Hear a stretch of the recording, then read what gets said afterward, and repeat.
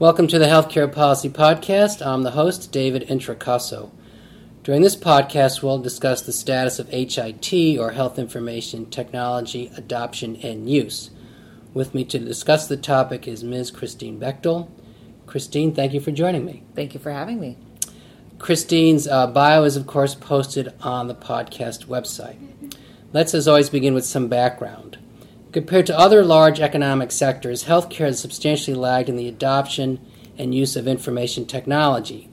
However, with substantial government support beginning in 2009, the healthcare industry has made substantial progress in the adoption of HIT. Per the CDC, today over 50% of physicians use an electronic health record. In fact, in larger practices, that is 11 or more physicians, 86% of doctors use an EHR. Per the American Hospital Association today, 44% of hospitals have at least a basic EHR, and that's up from 9% in 2008. There are or remain, however, substantial challenges in HIT use. For example, again, the American Hospital Association argues that only slightly more than a third of hospitals and only 11% of critical access hospitals meet Stage 1 meaningful use. And no providers have yet, they say, met Stage 2 meaningful use, and we'll get into a discussion of what exactly meaningful use is. There are numerous interoperability issues as well, and also concerns that HIT may not meet the promise of reducing healthcare utilization and costs.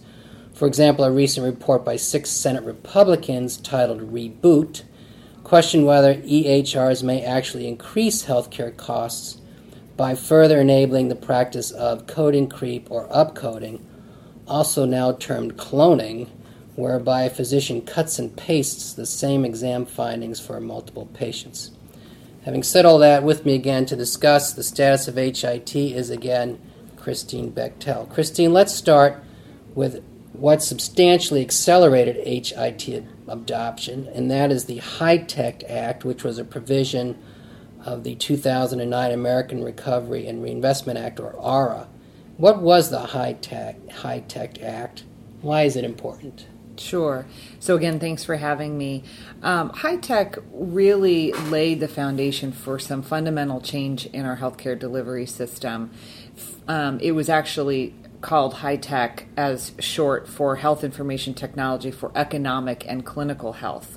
And the reason that there is a focus on economic and clinical health is that there was a recognition by Congress that the HITECH Act, could improve healthcare, but it could also create jobs, and in fact was part of a job creation piece of stimulus and legislation. That's what ARRA was, moreover. That's exactly what it was.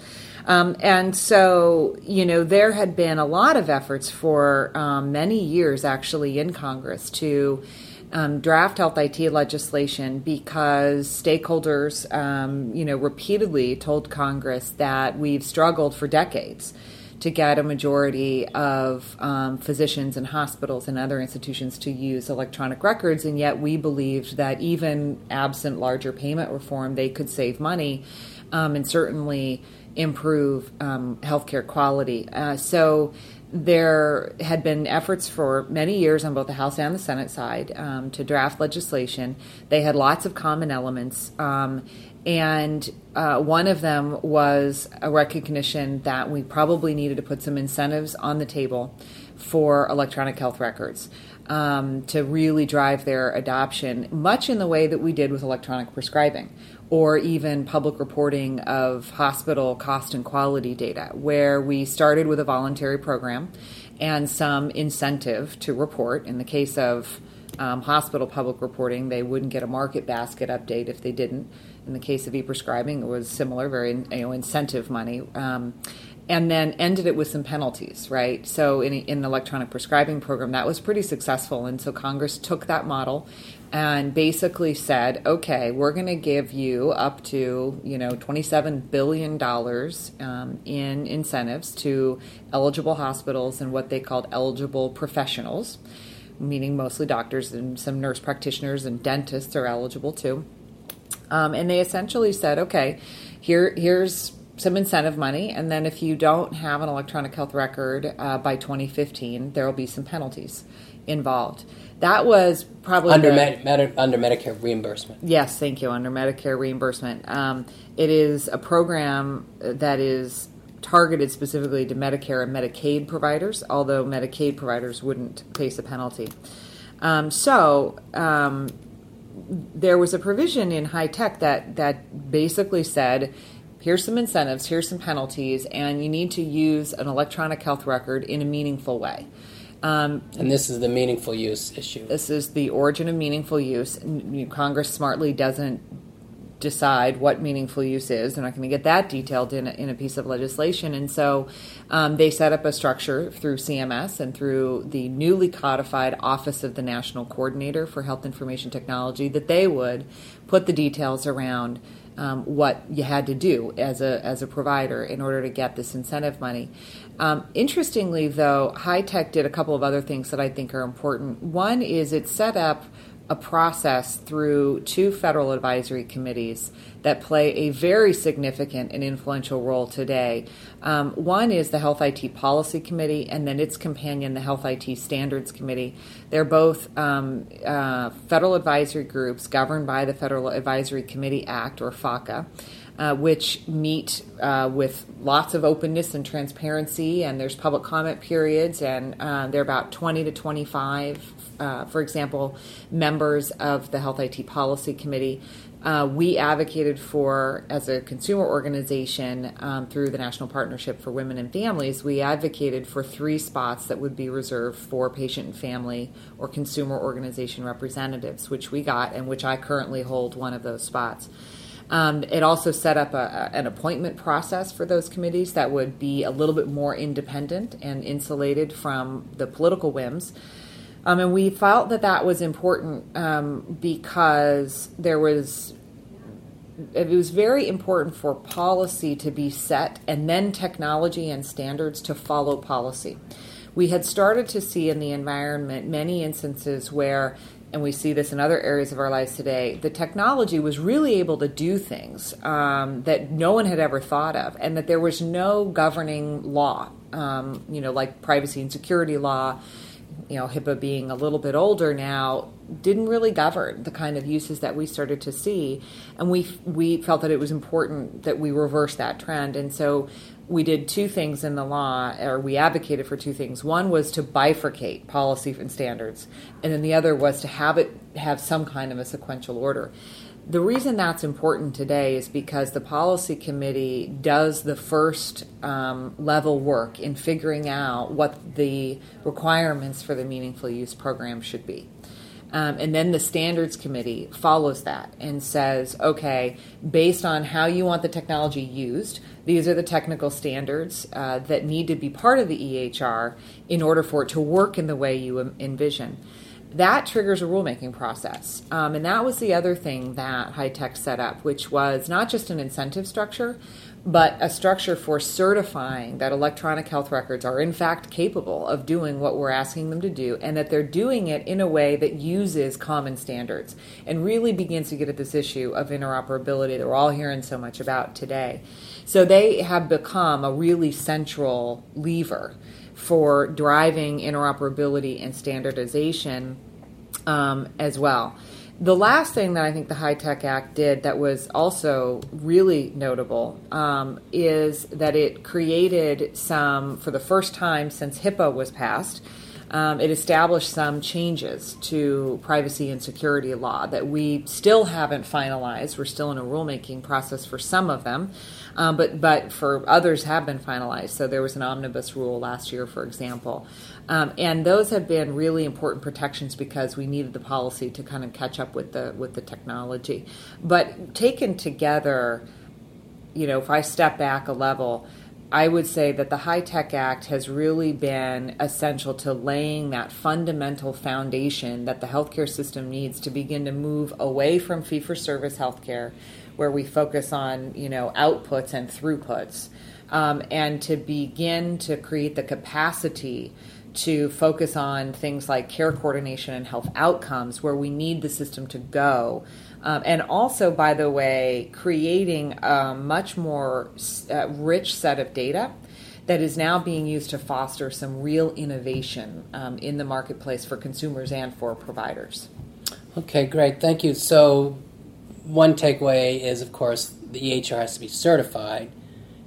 The second is you have to meet meaningful use criteria to be advantaged under the Medicare reimbursement system. Correct. So let me ask you about meaningful use more specifically in that in my opening I noted AHA's comment that only a third of hospitals and 11% of critical access hospitals are actually meeting stage 1 meaningful use. That's contested. Yeah, well, I'm hoping it's outdated and not contested. But just this week, HHS released their latest set of data based on the meaningful use program data.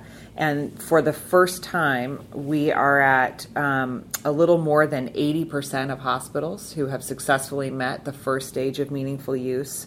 And we are at just over half of eligible professionals, in other words, mostly physicians, are now meeting meaningful use. So we are really literally at a tipping point. And that has been because of the meaningful use program and because of certification. And it is the first time in history we've ever been here, despite decades and decades of efforts to, encourage physicians to adopt EHRs when there wasn't a business case to do so, to set the standards, and fight the fights over which standard was better, and get those into the same electronic health records. It's really been just the meaningful use program and its certification dimension that have gotten us this far in a standardized way that is now much more reliable in terms of creating an infrastructure for delivery system change. And your point, or your comment about the tipping point, this is the Secretary of HHS's exact comment last week where she said we have reached a tipping point in the adoption of electronic health records per her announcement last week on the most recent data. Just so we're clear, there's stage 1 meaningful use, 2, and there's talk of 3. So just explain how this is going to roll out. So there were originally the stages of meaningful use are actually infinite. Right. There are there's incentives and then there's penalties, and so the further you get into the sort of penalty phases after 2015, we haven't quite thought through those dimensions in terms of phasing, but. In terms of the incentive phases, there are 3 primary stages of incentives. And the first was really, that's where we are now. We're in stage 1. It's active. Physicians and hospitals are meeting it. Their EHRs are capable of doing everything that they're required to do. And the first stage was designed to just focus on electronic data capture. That's the foundation for using your system to do other very cool things like clinical decision support or provider order entry or electronic prescribing. You've got to have data. So this stage 1 was actually, in my humble opinion, fairly basic. And I think the fact that we've had such high success rates in meeting it shows us that it wasn't too advanced. Not to say that it wasn't a lot of work for docs and hospitals out there. It required a lot of workflow changes. It required thinking about data capture very differently. But that was really stage 1, basic data capture. Stage 2 goes live for hospitals in this October coming up, and it starts to go live in January for eligible professionals. Stage 2 is supposed to be focused more on, okay, now you got the data in your system. How are you going to use it to exchange with other parties so you can facilitate more care coordination, talking to your other docs in your medical trading area, for example, and giving consumers, for the first time, widespread access to their own electronic health record, on a widespread basis, and to the data that lives in it. So that's really the focus of stage 2. Stage 3 is under discussion now, and the reason it's under discussion now is because the market needs time. The vendors need to be able to code their systems, update their systems, get them out into the field. Docs have to implement the upgrades, etc. Stage 3 is really designed to be focused on outcomes. So the kind of escalator, if you will, data capture, data exchange, improving health outcomes. That's where we will see, I think, more and more of a focus on what we all sort of thought to be meaningful use, which is really how we, at the end of the day, based on quality measures and measures of cost, really improving healthcare in this country. It's also timed I think interestingly, in that because of the Affordable Care Act, Stage 3 will be happening as Stage 2 is a little bit at a time when more and more new models or different models of care, like accountable care, like patient-centered medical home, are really beginning to proliferate. And those are the very models that need the functions of this kind of information technology, and they need the data from these systems in order to base payment on. So it'll be very interesting to see, I think, how the world changes. But Stage 3 isn't projected to go live for about 2 more years. Okay, thank you. You did mention HIPAA, and you did mention Stage 1 moreover about digitizing health information, but conveying it or making it interoperable is another challenge. Mm-hmm. And so let me ask you about an HIE, a Health Information Exchange, and this has been a particularly daunting problem. So, yeah, and it's been a daunting problem, again, for decades. And I think the same lesson that we're learning in electronic health records applies to health information exchange, whether you're talking about the verb of actually moving, exchanging data, or whether you're talking about what a lot of people use as a noun, HIE, the noun, or the entity that is trying to facilitate health information exchange on a local or a regional level. The lesson we're learning in electronic health records is that if you don't have a business case, it won't happen on any kind of a noticeable scale that is enough to make a difference. Now that in meaningful use, there is an impetus and there is more of a business case because docs can get under Medicare up to about $45,000 per doctor over the course of the 3 stages and about $65,000 under the Medicaid program. And they're going to avoid penalties, at least under Medicare. So now there's more of a business case, right? So looking at health information exchange, because of our fee-for-service payment system, we don't, tend to reward the very things that information exchange produces, which is, avoiding duplicate tests. We actually pay for tests, and duplicate ones are just the same as any other test, right? So we don't pay for the health outcomes that occur as a result of more coordinated care. And yet that's exactly what health information exchange is designed to produce. So it's not a mystery that we've been struggling with this for decades. We started with, in probably most recent memory, the CHINs, right? The Community Health Information Networks back in the 70s that had started, and they didn't quite get off the ground or go anywhere, in the 70s and 80s, I want to say. And coming fast forward to probably 6 or so, actually more than that now, probably about 8 years ago, when the country had its very first national coordinator for health information technology, Dr. David Brailer, who put forward a vision for health information exchange centered on regional health information exchange organizations. RIOs, exactly. And that was a model of let 1,000 flowers bloom. You guys figure it out. You innovate. You do what's right for your community. You create the business agreements. Let's see what models come to bear. And that approach has really struggled to also get off the ground. The policy committee, the Health IT Policy Committee, held a hearing, I think it was back in February, where we looked at health information exchange and tried to understand what was happening in the market today, because now we have a confluence of events, right? It's not just there's some RIOs out there, although they still exist. We also have meaningful use. So we have more clinicians able to connect potentially to a health information exchange. And we have more of a business reason to do so through ACOs or the patient-centered medical home model, et cetera, or bundled payments for hospitals or whatever the case may be. And what came out of that hearing was essentially exactly that the areas where we're seeing an organized information exchange infrastructure really rooted and taking hold are those where there is an ACO or some other business reason for data exchange.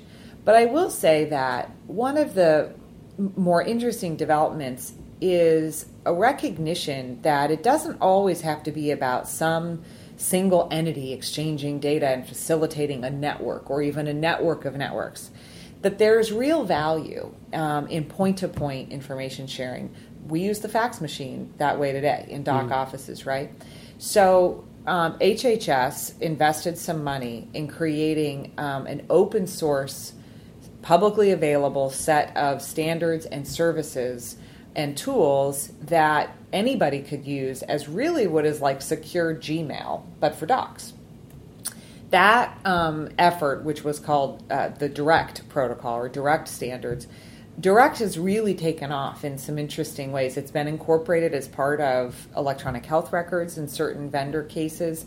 It's been, piloted and used in the field to connect clinicians. There's work now to actually get direct addresses for patients and families so they can be copied by providers with things like care summaries. So that's been, I think, an exciting recognition, because when we think about the infrastructure and the trust that it takes to do that, it's already there. It's leveraging the systems that we have today. It's just that instead of knowing, the fax number, you got to know the email address. The next step is to create a directory of email addresses, so it's much easier, like a phone book, to find the trading partner that you're looking for and to incorporate their address in your record so that the process of gathering and sending a summary becomes seamless with a push of a button. So I think there are more models of information exchange emerging today than we've seen before, and I think that's offering us a lot of hope. I can't leave this subject without asking you to identify some communities that you think are doing this well. Sure. So HealthBridge in Ohio is a really good example, and they were a RIO. They may have been a CHIN before that, but I don't think so. They were part of the kind of earlier incarnation, and I think they've done a terrific job of adapting. You have the Indiana Health Information Exchange, which similarly has grown by leaps and bounds over the years. You also have some really interesting work led by John Halamka with Partners Healthcare in Boston and Brigham and Women's, who have more activity because of the Massachusetts laws and their delivery system change initiatives. And they're a little bit more advanced than the rest of the country because their laws were passed a little bit earlier. And they've really begun to do some very interesting things where it's like a subscription model. You pay like $5 a month and you can be part of this service. And that business case for sustainability has always been a challenge. So it's very interesting pay to play. See. Yeah, but for the first time, you actually have people who are willing to pay to play because there's a benefit to them. They're part of an ACO. They need to hold costs down. They need to improve quality. Their bottom line depends on it. So once the financial incentives become aligned, then you really start to see some traction and some innovation. So, it'll be curious and interesting to see what happens there. Okay. We have time to turn to the last and probably the most substantive issue, and that's HIT, as you noted and we discussed, is promised for decades to improve safety and quality, reduce utilization and costs.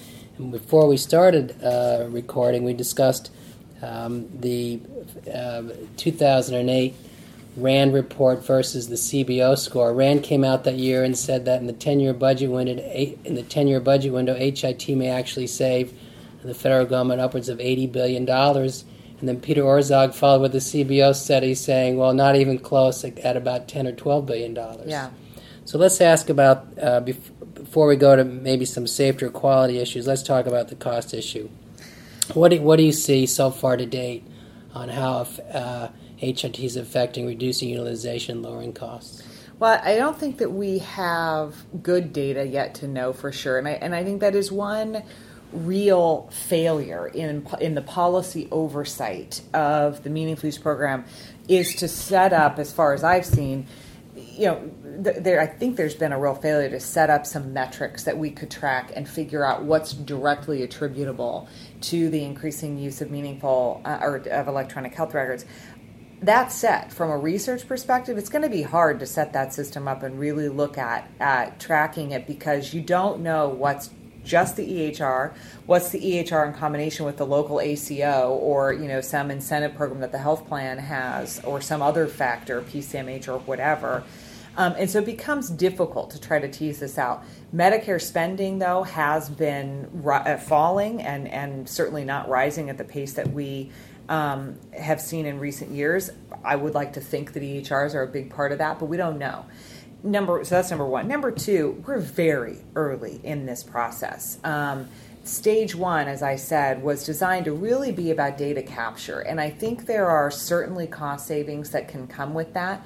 But until we change the larger fee-for-service infrastructure, the volume of cost savings, is going to be depressed although I believe there are some and will be some. We've seen some great pockets where providers have said to us, and they're providers at small practices or at big integrated health systems, where they have said, I thought, so for example, it was a great piece by Tom Friedman this morning, who cited, by the way, a provider in Plainville, Kansas, who said, I thought my colorectal cancer screening rate was really terrific. Turned out when I looked at the data in my EHR, it was only 43%. I thought, oh goodness. And we implemented some system changes. We got it up to, I think it was 90 or over 90%. And we detected 3 cases of cancer early, and earlier than we would have otherwise. So we have lots of anecdotal evidence. We've got anecdotal evidence from Hurricane Sandy where people said, hey, without the EHR, our community health center would have never been able to get operational and help, at the local level to the extent that we did. So we have moving stories, we have, anecdotal evidence, but we haven't put all the pieces yet together, which I think we need to do, no doubt. But the other thing that I would say on this, so CBO said, when high-tech was being drafted, they said that in the absence of larger payment reform legislation, because that's the big driver here, the savings would be 0.3% from EHRs. I think we can blow that out of the water, number one. But let's just hold that as our number, because we can't expect EHRs alone to be a panacea without really looking at the way the system is incentivized to operate as a whole. However, so there were hearings in Congress in 2010. So after ARA had passed, when Meaningful Use Stage 1 was crafted, but not quite off the ground, or maybe it was very early off the ground. I don't even think it was. But anyway, CMS actuaries testified to Congress, and they said, we think we will reach the 50% EHR adoption point somewhere in 2015.